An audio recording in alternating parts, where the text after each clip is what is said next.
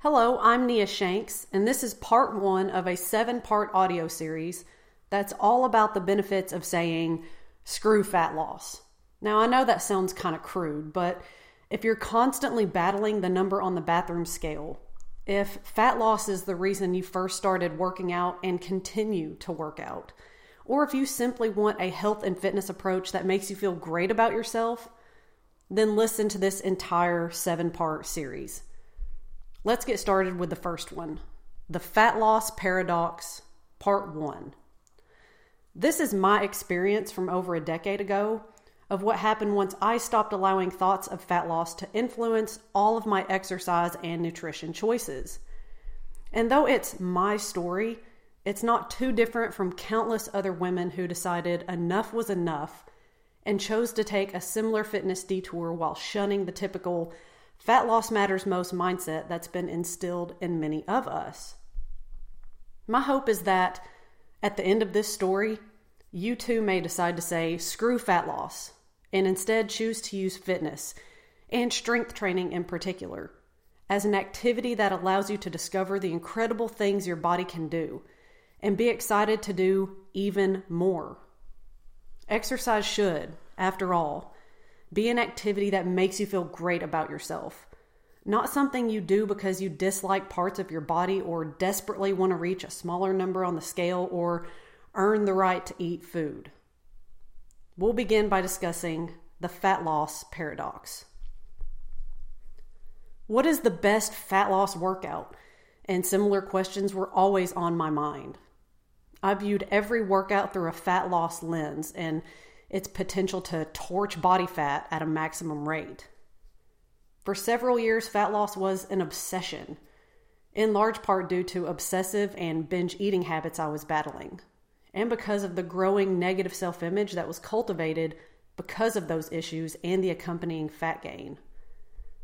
I disdained the fat on my body that had accumulated from disordered eating, and I thought trying to hate my way to a leaner body would be an effective approach.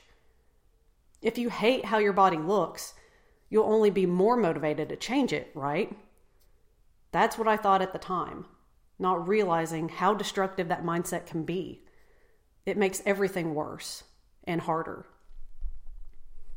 Grueling strength training workouts, lengthy cardio bouts, and high-intensity interval training sessions were all done because of my preoccupation with shedding body fat.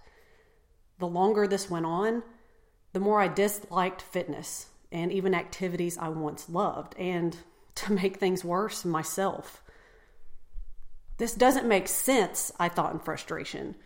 The hours of cardio, the intense strength training workouts, the high-intensity interval training sessions, all of the activity I was performing on a regular basis, and I still wasn't losing fat fast enough, if at all. The harder I tried and the more I focused, or obsessed, on losing fat, the slower the results seemed to come. Now, keep in mind, a huge contributor was the disordered eating I was trying to break free from. Each fueled the other. Eating something I considered bad made me work out more. I'd perform a more intense workout to earn the right to eat dessert. Like pumping oxygen into an already raging fire, it kept growing and became progressively more difficult to contain, let alone extinguish. Not only was this body hate-fueled approach not working, it made me miserable. One day, the reality smacked me square in the face. If the fat loss obsessed method was effective, it would have worked by now. And I knew I needed to take a different tack. Not only was the path I was on not working, but it progressively made me feel worse about myself. Please be sure to listen to the next podcast episode, The Fat Loss Paradox Part 2, and I'll share with you the new course I chose, along with the incredible benefits I attained from my renewed fitness focus.